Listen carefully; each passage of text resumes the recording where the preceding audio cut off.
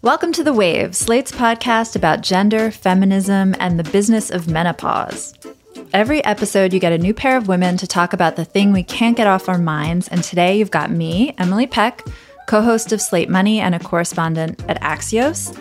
And later in the show, I'm going to be joined by Amy LaRocca, a writer who contributes to The New York Times and is also writing a book about the wellness industry. They used to call menopause the change, and as Amy points out in a wonderful piece she wrote for The Times last month, quote, whenever a thing is known by a euphemism, it's probably a thing that makes people squirm. But now, Gen X women are entering menopause, and prompted by our Gen Z daughters, the way we talk about menopause is also undergoing a change. Menopause is now being discussed openly and by some very high-profile women. Gwyneth Paltrow, Katie Couric, supermodels from the 90s. Oh, and they're not only talking about menopause, certainly a pro-feminist state of affairs, they're also trying to profit from menopause, and that's a trickier move. So coming up on the show, a deep dive into what Amy calls the menopause gold rush.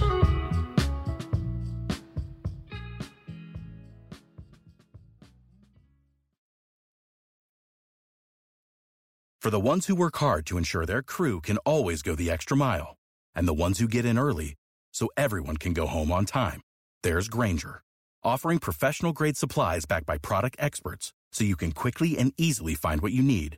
Plus, you can count on access to a committed team ready to go the extra mile for you. Call, click Grainger.com, or just stop by. Grainger, for the ones who get it done.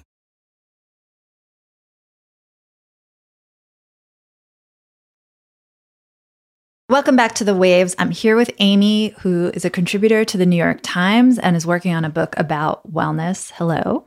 Hi. So I wanted Amy to just, before we get into the details here and the supermodels from the 90s talking about menopause, if you could just get into the basics. What is menopause?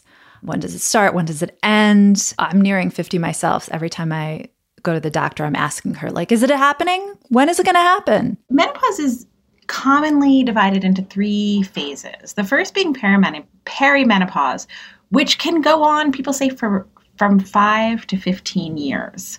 So it's an enormous part of your life. And what's going on in perimenopause are the hormonal changes that are going to lead to the end of your fertility, is the easiest way to think about it. So it means that your ovaries are beginning to slow and eventually shut down production. And that's a really slow process. And it typically begins, the most common time for that to begin is sometime in a woman's 40s. And what perimenopause can look like is just radically different for each person and can evolve during the course of perimenopause.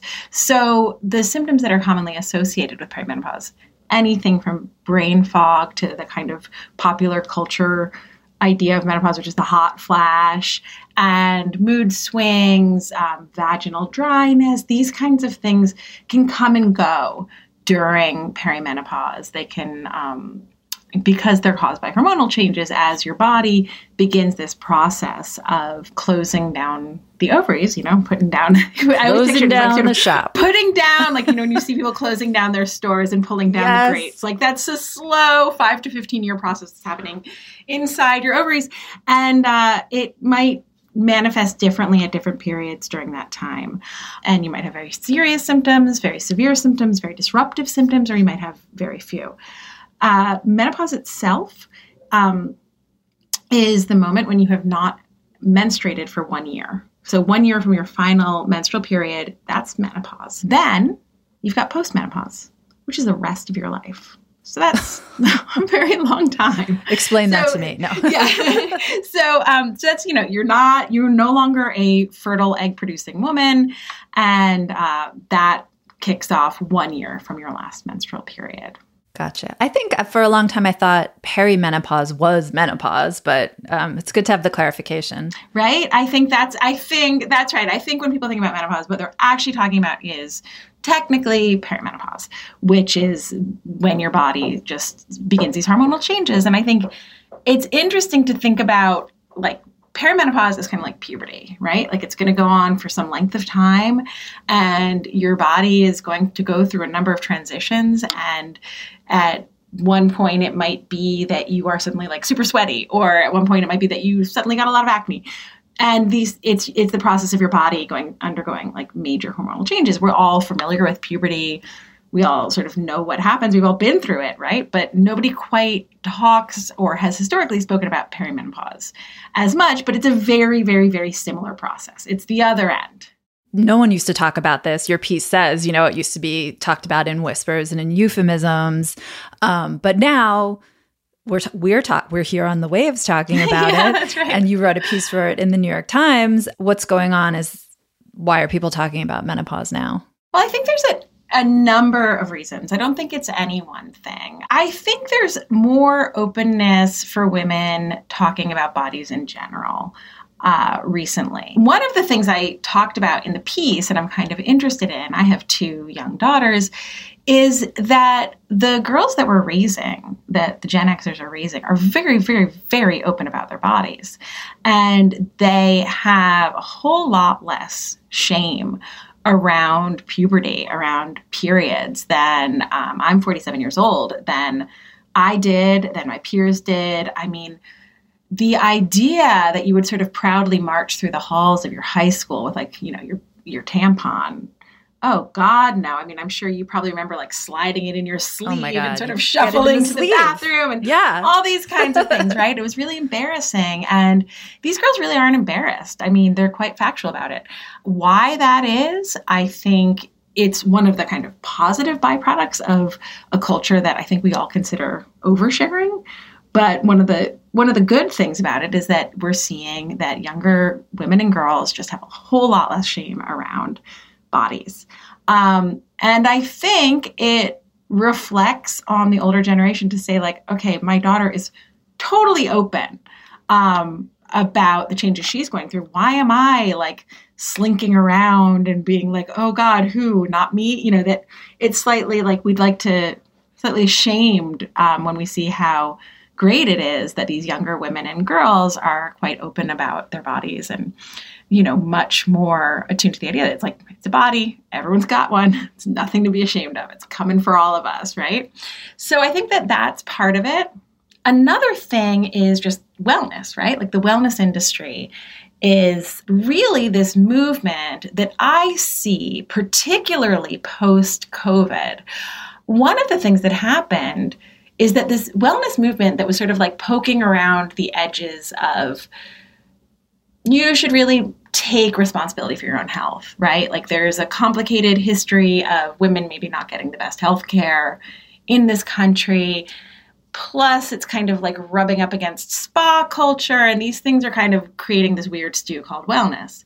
Then we got hit with the pandemic, and it suddenly became very, very, very clear that you really are responsible for your own health. And when you saw the outcomes being drastically different for people who do have access to better healthcare and to things that have generally been categorized as wellness, we're having much better outcomes during the pandemic than people who don't have access to these things.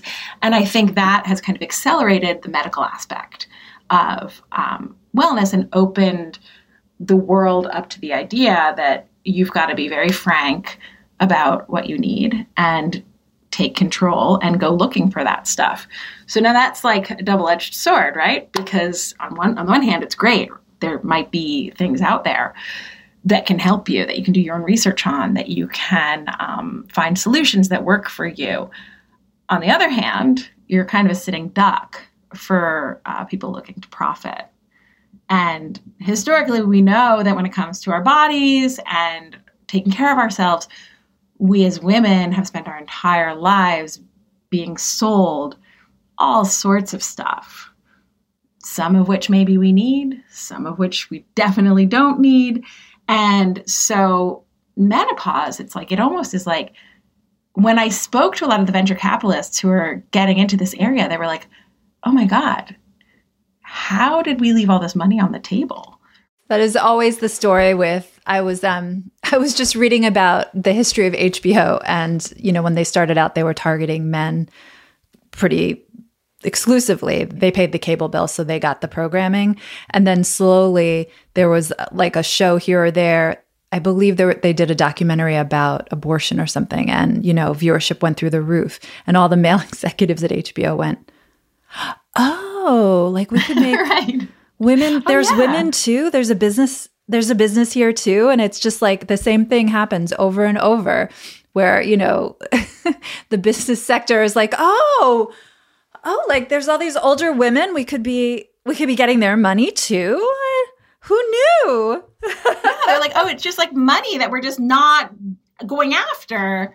We could be selling more crap to them. I mean, and I think like one of the things I think is I've really been interested in researching the menopause market is that it's rising parallel to kind of expanded sizing in fashion, right?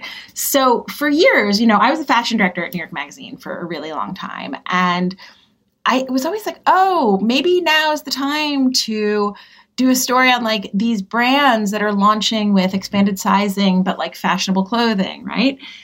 And we tried it again and again. And there would be a couple brands and they were trying it and they always failed. It was like the brands, maybe like their hearts weren't in it. The consumers, no one wanted to be that customer who was going to the, plus size brand, even like if it offered kind of like more attractive clothing, better fit. It was an area of great shame. A lot of mainstream fashion companies did not want to expand their sizing.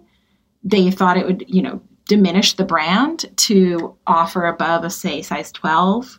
And that's all changing a lot. There's this really strong body inclusivity movement, and you're seeing a lot of expanded sizing, and you're seeing slowly but surely like different kinds of bodies on runways and fashion advertising. And I think age kind of moves parallel to that. As we're saying, like maybe we could take what has been a very, very, very, very narrow idea of what's considered attractive and expand that. And then you open up these markets. And so it's not that people before didn't identify, like, okay, so there's obviously a lot of women out there who want to look really good and have some money and just aren't being served by the current options for clothing. But I think like so much shame was associated with that on both sides that like it just couldn't take off. But now that there is a kind of body inclusivity movement that's quite strong, and again, driven by much younger women and girls, these brands are really opening up. And I think that then opens the doors to a lot of different things, race and age in terms of what kind of representation people are willing to tolerate, open to seeing. And so I think that something like a menopause company, which would make not only the seller feel bad, but the consumer be like, oh God, here I am in the drugstore and look at all that lovely stuff that's being marketed. And then like, there's something over there with like a sunset on it, I don't want that. Right. So I think that like, as body inclusivity sort of expands to include age, these things don't feel as sad. They don't feel as like also ran. I imagine the demographics too are just unavoidable here. People are getting older. People are living longer. Yeah. But I mean, there's just more like old ladies out there who are hitting this age. So, millennials, even like the older millennials, they're like getting perimenopausal. Oh, yeah, that's true. They're hitting 40. It's like, yeah, they're hitting 40. Mm-hmm. So, so it's Gen X women, it's the older millennials, and these are women who like, aren't going to kind of just go quietly into the sunset. I think a lot about, there's another article in the Times recently about what were like representations of a 45-year-old and how that's changed over time. And the example they were using was Steve Martin and Diane Keaton in Father of the Bride. And they were 45. And she's wearing knee-length skirts and buttoned-up blouses, and he's got his gray hair, and they have a daughter getting married. And that was, that was a 45-year-old. So that is, as we know, not how 45-year-olds see themselves now or want to be seen. So I think, it's a little bit less going quietly. We're going to take a break here. And if you want to hear more from Amy and me on another topic, check out our Waves Plus segment, where today we're going to talk about telehealth and how it's completely blown up how we do medicine. And please consider supporting the show by joining Slate Plus. Members get benefits like 0 ads on any Slate podcast and bonus content of shows like this one. It's only $1 for the first month. To learn more, go to slate.com/thewavesplus.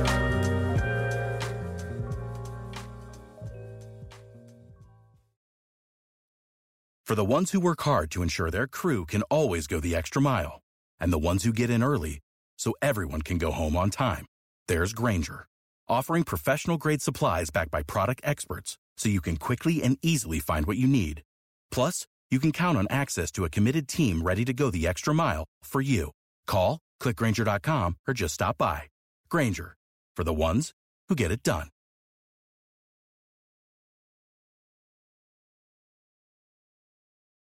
Amy, I don't think anyone would argue that getting rid of the shame around menopause is bad or destigmatizing this is bad, this very natural thing. But I feel like you've been hinting at this the whole time we've been talking. What are the downsides here of making a business out of menopause? And actually, before you start talking about that, maybe just give listeners a quick tutorial on what businesses we're even talking about. You've got your face creams, your body creams. In the case of menopause, they often include like a vaginal product or maybe a cooling spray. So there's a few additional products, but basically it's like a moisturizer, a body moisturizer, a body oil, targeted to women with aging skin. That's a language we all speak. Do we need Stripes by Naomi Watts moisturizer?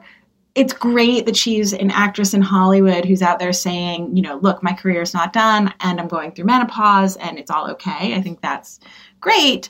Obviously, you're going to pay a premium for these products. The question that remains, and a question that consumers always have to ask themselves, is what am I actually paying for? Am I paying for the product? Am I paying for the packaging? Am I paying for how good it feels to be personally targeted and seen? So I think, but that's a calculation that I think women, as consumers of the beauty industry, are pretty sophisticated about making at this point.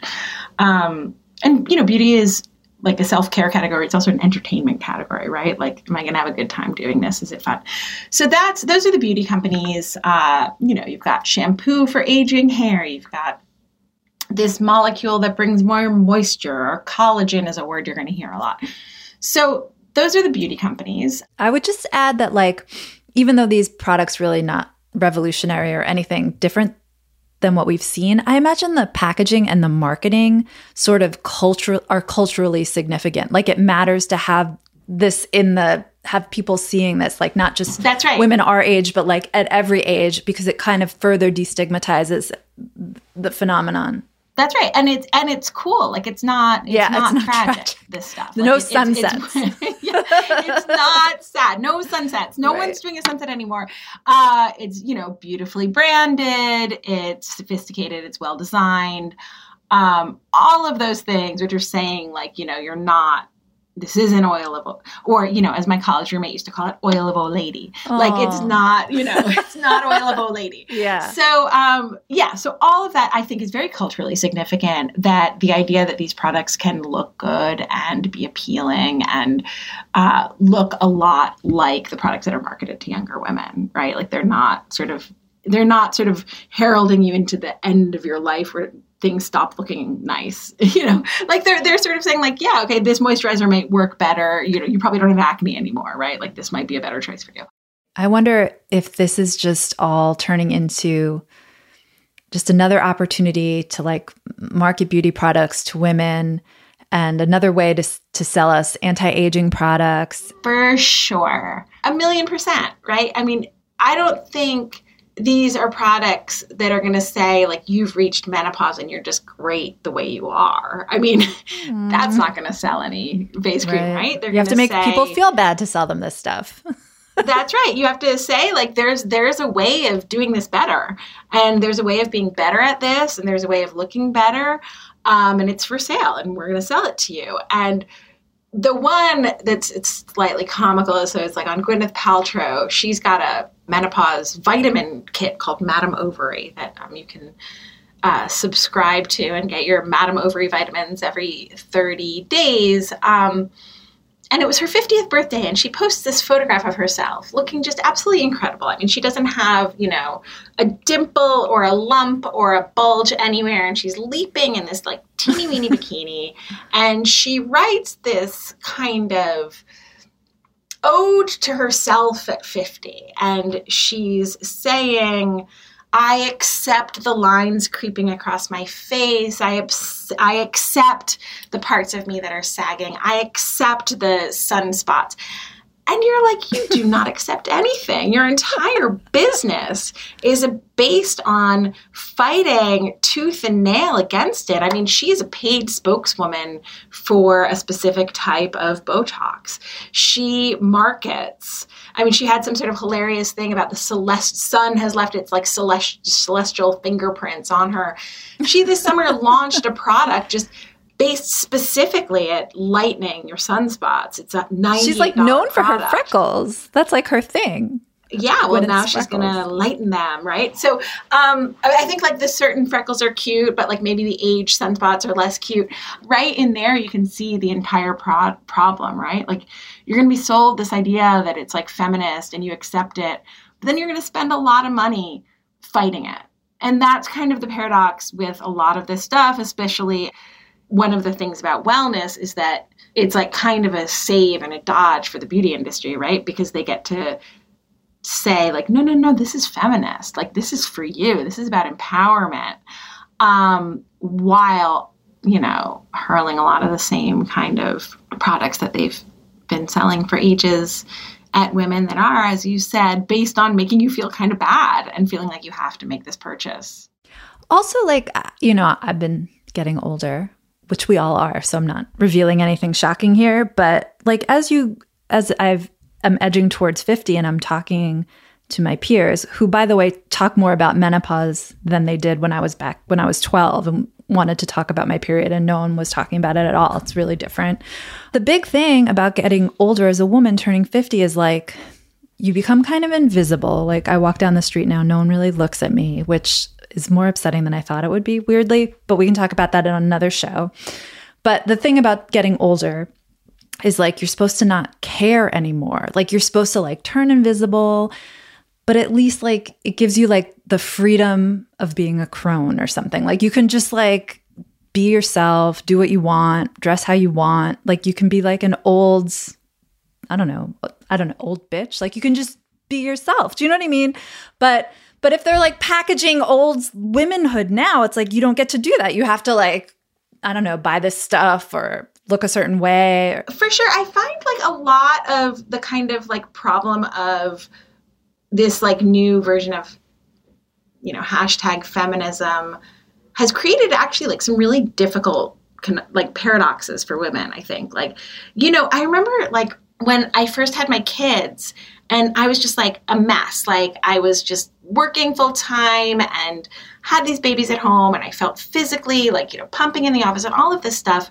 And it's really hard, right? Like, it doesn't feel good. And I didn't have some clearer idea. And it was like this idea that like, no, moms do it better. Like, moms get it done better than anyone else. And like, you're making it happen, girl. And it was like, well, actually, like, what I would really like and what would feel feminist to me in this moment would be someone saying, I see that this is very difficult. And you actually don't need to be a superwoman right now. Like, get through it, right? But no one says that, right? The feminist idea is like, no, like, I always hire a working mom because working moms know how to get it done. And you're just like sitting there. I remember like sitting in meetings, like looking around at all these childless people and being like with their sort of clean hair and their typed up memos and just like my eyes burning and thinking like, what is feminist about having to pretend that none of this is happening? Right? But that was kind of the thing. And so I think like you can see a sort of similar thing happening with menopause, right? Like, well, I've got my HRT and I feel hot and sexy. And it's like, well, do I have to keep feeling hot and sexy? Like, exactly. Like, couldn't we sort of accept these very, very, very big changes without kind of like seeking to negate them all the time. Or, like I always think about like people saying like, well, I feel back to myself. Like the self is this kind of unchangeable thing that you're entitled to. And I'm always like, what is the self everyone's talking about? And the best I can tell, it's like you at 28. Right? Like that is the essential self that you like. Got to get back somehow there. Everyone feels like super entitled to like get back to myself. And it's like, yourself is ideally like an evolving thing, right? And your menopausal self should be and will be different than the person you were when you were having children, the person you were when you were going through all of these different phases of life. And, what's dangerous about all of it is like, it's wonderful, it's spectacular, and it's great when people can get relief from discomfort and from these really disruptive and upsetting and difficult symptoms, when people can get back to sleeping better, having better sex, having, all of the things that these products, lifting their brain fog. That's great. That's completely fantastic. But I don't know that the end goal needs to be, and then you can return to being this kind of version of a woman that has not actually experienced these changes and isn't in a new phase of life. It's probably goes back to some like deeper fear of aging and denial of aging. Yeah, and all of course. This. Yeah, mortality, of course. right? Mortality, of right. Course. Yeah. Also, I just want to give a shout out. I feel like we didn't talk about millennials that much, but I have this very strong memory of being at work back when I was at HuffPost, and I worked with, it was all millennials and me basically. And there was like, a Slack channel where it was just like, does anyone have a tampon Slack channel? And like, there was just a box of them that someone had in the office, and women would just go and you would just grab one and walk to the bathroom, no shame. And I remember that being like a huge revelation for me as like my Gen X worker. We didn't really do that. No. Right? And I feel like these problems we're seeing now with like the menopause marketing as anti-aging is coming from Gen X. Like we with the tampons up our sleeves, and maybe the millennials will fix it. Yeah. Maybe they'll fix it behind us. We have that so ingrained, right? I think that's a great way of thinking about it. And I think like you're right, as Gen Xers, we've also like ingrained a lot of the stuff that came before, which was like the only way to age was to fight it every step of the way. Fight it. Beat it, right? Defeat aging. And that like, maybe I think like the dream, the ideal version of all of this, right, is that like med schools start training their doctors in menopause care, right? Like your doctor is more equipped to help you like find solutions that make you feel a bit better. So you feel better as you go through your day. That money is put into the research for women's health, which historically, there's been a big difference between the amount of resources that are put towards, general health or specifically men's health and women's health. And all of those things would be great. Like, all of that would just be fantastic. But, nothing exists in a vacuum, right? And so if you're going to get that, you're also going to get the beauty stuff, and you're also going to get, and I'm no like denier of the beauty industry. I love it. Like, it's a great time. Everybody wants it. And, why not? What I do believe in is kind of knowing what you're getting and not expecting miracles, and, infusing that all with like a little self-acceptance and, that the body is aging and you might not get back to that idea of a self, but there's a new self. It's great. Like the self evolves. Well, Amy, thank you so much for coming on and teaching me about menopause. Oh, my pleasure. That's our show this week. The Waves is produced by Shayna Roth. Daisy Rosario is a senior supervising producer of audio at Slate. Alicia Montgomery is vice president of audio. We'd love to hear from you. Email us at thewaves@slate.com. The Waves will be back next week. Different hosts, different topic, same time and place.